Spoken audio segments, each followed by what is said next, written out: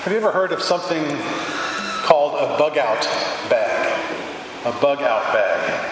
It's a bag of needed items, things you would put in a backpack or a duffel bag that you would just grab at a moment's notice if there was an emergency or you needed to get away immediately. A bug-out bag. When you put a bag like this together, you have to really consider what would you want to take. Because you can't take everything, right? But you have to go through and figure out what is most needed for me to survive.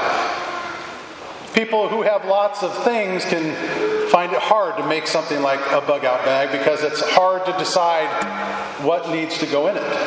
What do I need to survive? What is your bug-out bag for Christ?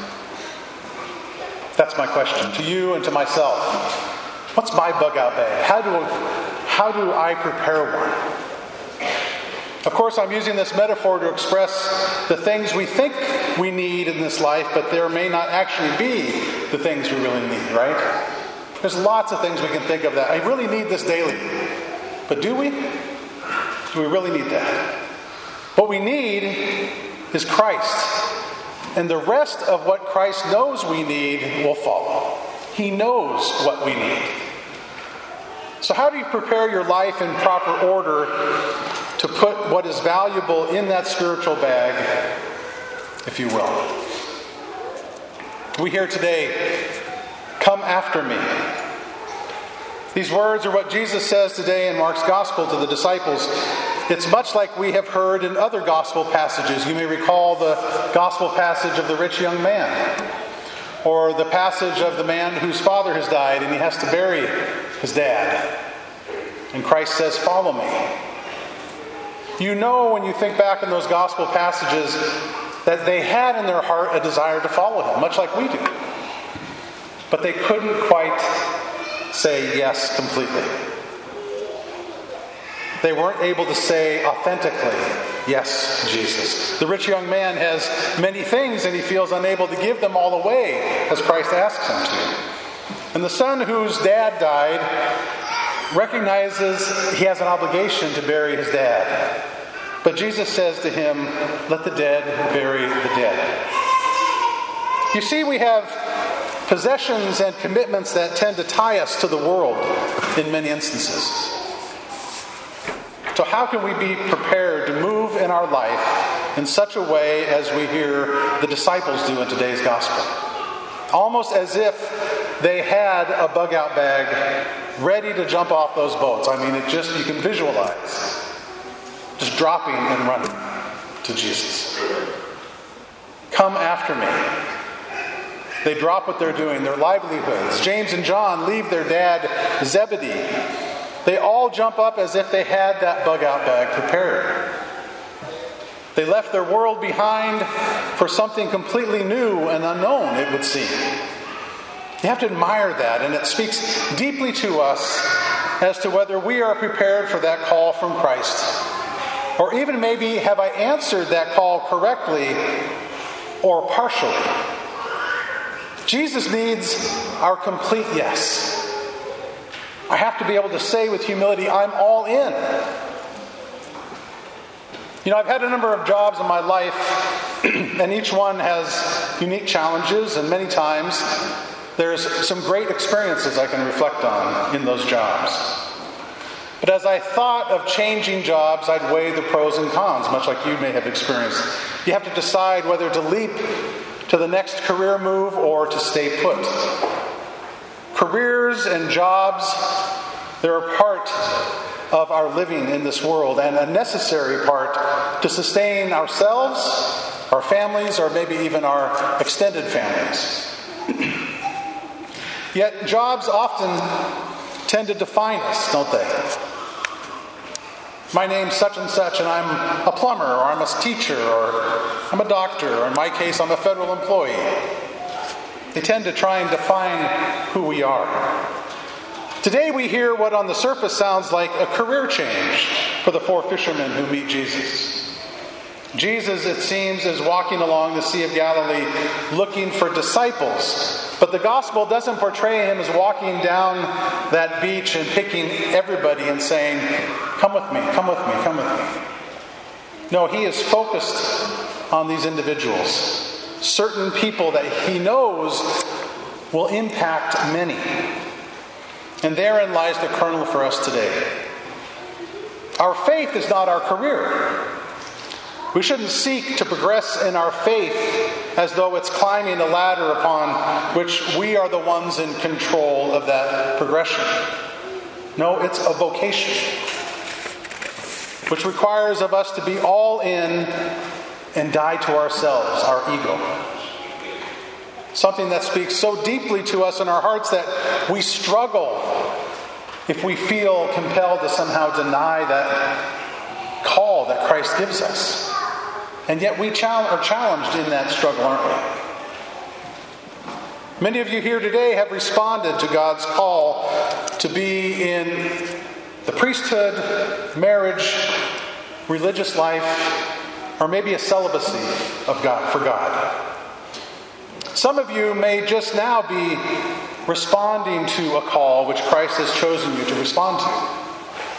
Maybe he's calling you to the priesthood or to marriage life, like myself, or maybe for consecrated life. You know, he doesn't sit on the sidelines in our lives and wait for us to come to him. No, instead, he meets us where we are at in our lives. All the warts and scabs and struggles we have. Each job, each experience, each relationship has helped form us to be who we are. And Christ has been there offering himself, calling to us in each of those moments. At times we can hear him clearly, and other times we can't hear, or we are deafened by the worldly sounds.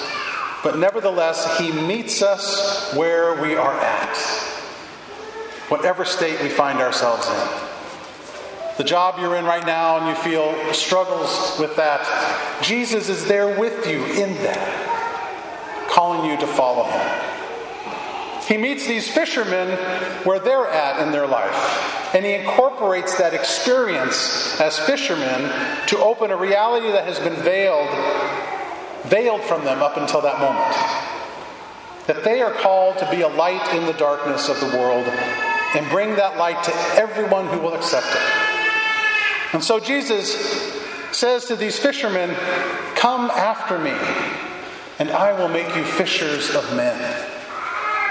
Again, he relates his desire for their response to this call within the context of the state of the life that they are living, that of fishermen. To fish is a career. To fish for the souls of others is a vocation. It is a calling that's certainly for the priesthood, as Father examples for us here, to call others to the Lord. But it's also for each baptized person as we celebrate this baptism today. Each one of us is given a mark of priest, prophet, and king. Each one of us is given the ability to be a light in our world that we're in the midst of our job, in the midst of our family, in the midst of the community that we may even be struggling in. We can be different because Jesus transforms us if we let him. To take our experiences in this life and be transformed by Jesus each time we come here to Mass, each time we say a prayer, each time we give of ourselves in a way that we wouldn't have if it wasn't for Jesus on our heart and mind. To use our state in life to fish for those who are in darkness, who need to see there is a light to follow, and that light is in us. You and I who are baptized into Christ's family. Doesn't matter what your job is or what your career is, Christ wants to come into the midst of your life and call you to share this salvation for the world. Our lives are often complicated and busy. And it seems at times that we can't seem to catch enough breath to contend with all the challenges placed before us. I shared with the Mass earlier, I was up at 4 a.m. taking care of my granddaughter. Not quite as young as I used to be, so my resilience was not quite there. I share that with you and ask you today to listen in your heart to the voice that has been speaking to you throughout your life. Hear him as he says, "Come after me." For the world in its present form is passing away, as St. Paul reminds us today. It's passing away. What's most important? All we really need for our bug-out bag for Christ is Christ. He will provide us with what we need to do the good work for. He will give us what we were created to do, created to be. We're invited to believe that we are where we are for a purpose that Christ wants to make known to us. It has purpose, and we get lost to know that. And it's a reminder today. These fishermen drop their nets as if they knew where they were to go. How could we drop our anxieties, drop those things that hold us back, and be ready to say yes to the Lord? Maybe it's for the first time that you've thought of this. Maybe it's for the 101st time. To set it down before Christ like those disciples dropping their nets. Jesus speaks something so true, so pure, if we simply listen, that we, like the disciples in today's gospel, can have the peace to leave everything behind and follow Him. For He's not leading you away from where you are in your life, but rather He's leading you through that place, deeper into that reality, where we, with Him, can bring a message of hope like the disciples. And we can be the light to all those we meet.